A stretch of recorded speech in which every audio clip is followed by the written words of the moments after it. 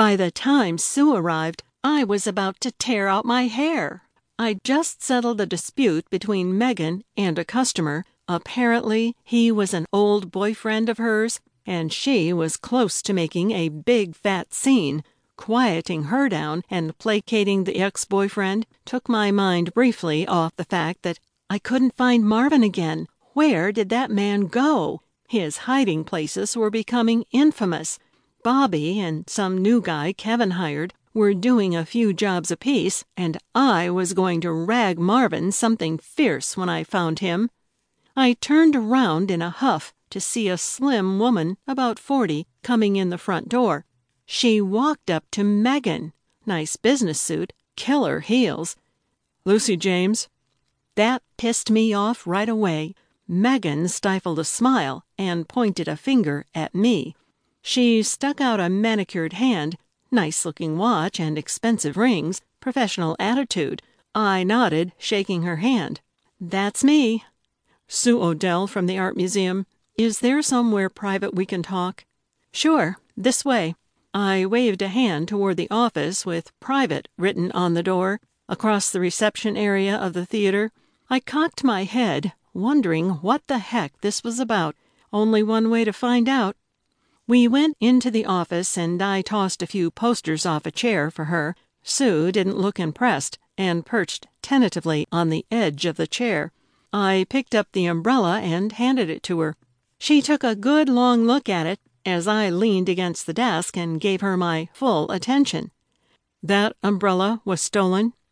"Wow, and how do you do, too? No preamble, just out with it." "Okay, so?" "It was stolen the night of that rain we had. Do you remember, a few nights ago?" "And I have to ask again, so?" "I discovered it missing the very next morning and scoured the museum looking for it. I even called in the security guards who, despite their title, never seemed to secure anything." I bit my tongue, trying not to make a comment. This was obviously a sore subject of hers. Clearing my throat, I tried again. "Miss Odell?" "Sue." "All right, Sue. I fail to see what—" "It's an expensive umbrella, Miss James." "Call me Lucy." "It's just that I know it was there when I locked up for the night, and it was missing the next morning." "And your security staff didn't report a problem?" "No, but I think they're part of the problem. Do you mind if I take this from the top?" "I wish you would, Sue. I'm pretty confused. And what does it all have to do with this theater?" "I'll get back to that." "Okay." We spoke for about 15 minutes. A new Impressionist art exhibit was at the museum now, and things weren't going well. A very wealthy family owned the paintings in the exhibition and loaned them out from time to time to various museums around the country. One of the family members usually accompanied the exhibition, and an art historian came along to give talks and lectures about the art. Apparently, Sue was hosting the historian and showing him around town a little.